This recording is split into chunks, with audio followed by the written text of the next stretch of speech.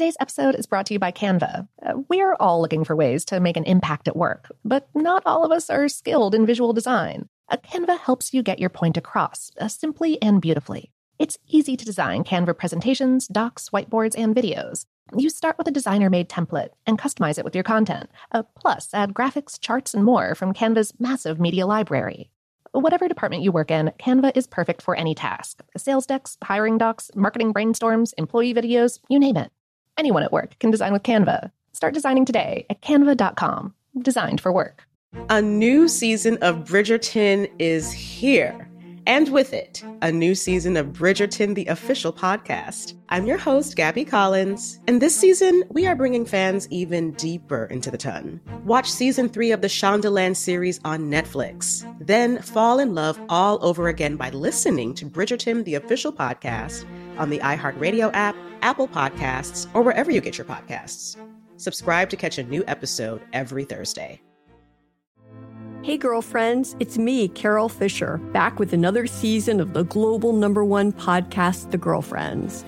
Last time, we investigated the murder of Gail Katz. This time, we're uncovering the identity of the woman who was buried in Gail's grave for a decade before she disappeared. Join me and the rest of the club as we tell her story. Listen to Season 2 of The Girlfriends, Our Lost Sister on the iHeartRadio app, Apple Podcasts, or wherever you get your podcasts. As important as choosing the right destination when traveling is choosing the right travel partner. Gene Fodor. Gene, was good. But be careful, because the worst trips result when two partners have two different agendas. The CIA really need your help, Gene. Freeze, Americano. Gene, run! Listen to Fodor's Guide to Espionage on the iHeartRadio app, Apple Podcasts, or wherever you get your podcasts. It's like the police knew who he was before they got here. From iHeart Podcasts. The medical school dean at USC was leading a secret double life. He's breathing right now? Yes, he's absolutely breathing. I'm a doctor, actually. A story about money, power, and corruption. When people fall in line, they fall in line. Looking back, I realized, everyone knew. I'm Paul Pringle, an investigative reporter for the LA Times. Listen to Fallen Angels, a story of California corruption on the iHeartRadio app, Apple Podcast, or wherever you get your podcasts.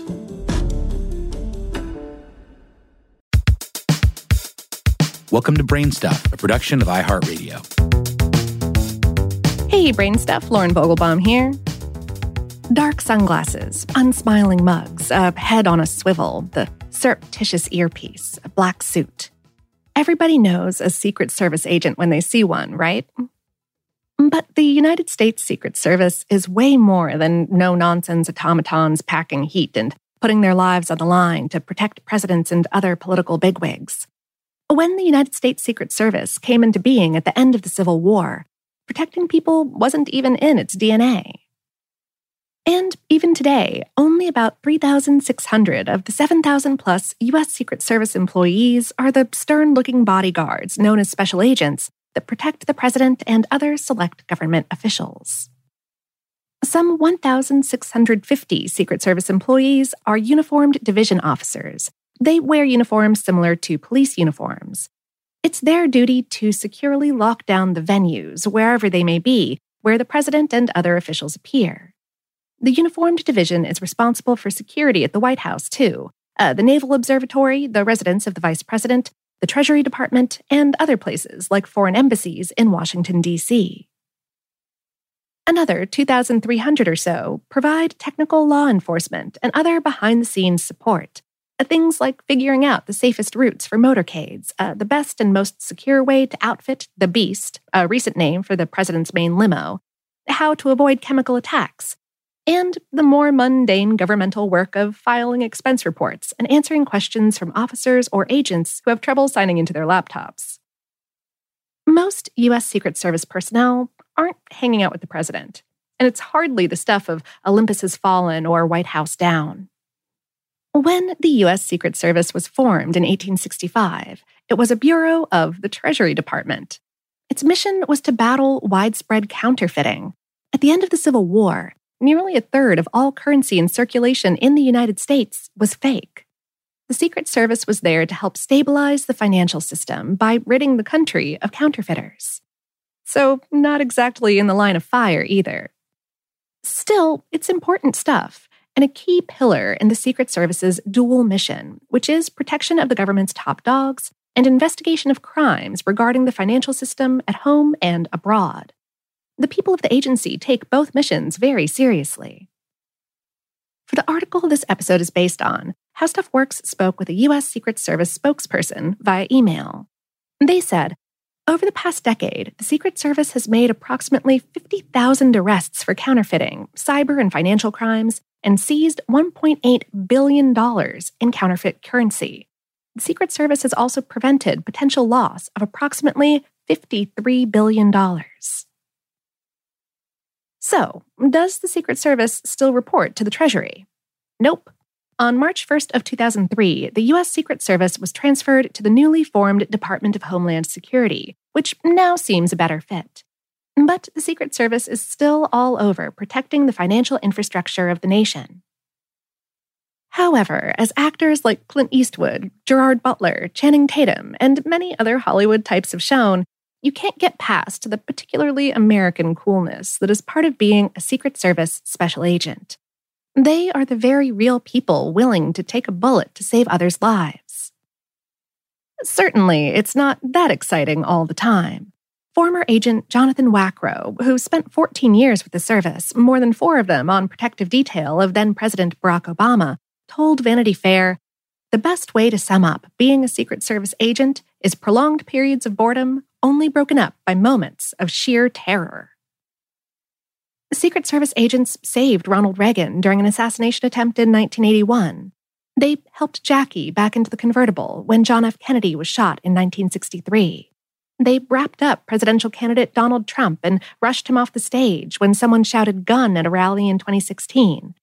They're there every inauguration day, providing a human shield as the president almost invariably takes a stroll down Pennsylvania Avenue. It's pretty slow when it's not terrifying. But the pressure at all times is outrageous. Lieutenant Christopher Fagan told a bunch of Secret Service rookies in a Business Insider video, the Secret Service has a zero-fail mission. What that means in layman's terms, ladies and gentlemen, is this. You don't get a bad day in the Secret Service. If you have a bad day and you don't do your job, you're going to change the world. And he doesn't mean for the better. It wasn't until the assassination of President William McKinley in 1901 that the Secret Service was tasked with protecting the president. And becoming a special agent isn't easy. It's been reported that only 1 out of 100 applicants makes it to special agent training, and a lot of them wash out once they get to the James J. Rowley Training Center in Laurel, Maryland. All recruits go through a 6-month training program after they've been thoroughly vetted. They're given a polygraph. They go through firearms training, driver training, where they're taught things like evasive maneuvering, hand-to-hand combat training, your basic federal law enforcement training. Once they make it that far, they spend 3 to 5 years in a field office, at home or abroad. And only then, maybe, do they move on to the second phase of the career in a Protective Division assignment. The best go on to the Presidential Protective Division, where most serve a minimum of 6 years. After that, they move on to the final phase of their careers, which can include further protective assignments, further field office work, or a bump into specialty assignments, including things like training new agents, getting into work on electronic crimes, or being assigned to a congressional staff gig. Entry-level special agents start at about $49,000 a year. In Phase 3 of their careers, they can make nearly $145,000 a year. In 1971, 5 women became the first female special agents. But it wasn't until 2013 that a woman, Julia A. Pearson, was the first appointed to lead the agency. And of the more than 7,000 employees today, just shy of a quarter are women. The service insists, though, that it's trying. Their spokesperson said, "The Secret Service is continually and actively recruiting to ensure a diverse mix of employees. Part of these efforts include visiting colleges, hosting information sessions, and participating in career fairs."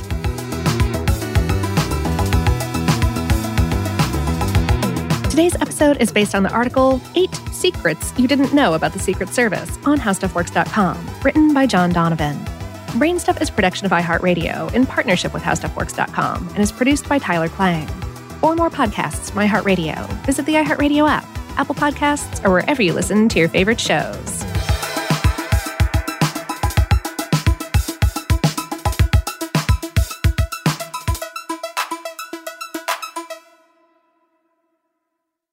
A new season of Bridgerton is here.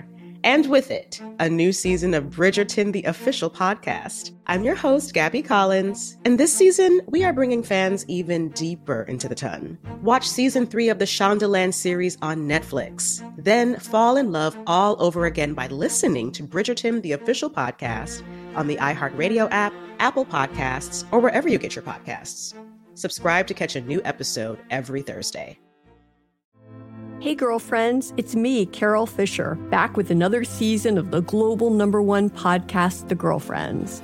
Last time, we investigated the murder of Gail Katz. This time, we're uncovering the identity of the woman who was buried in Gail's grave for a decade before she disappeared. Join me and the rest of the club as we tell her story. Listen to Season 2 of The Girlfriends, Our Lost Sister on the iHeartRadio app, Apple Podcasts, or wherever you get your podcasts.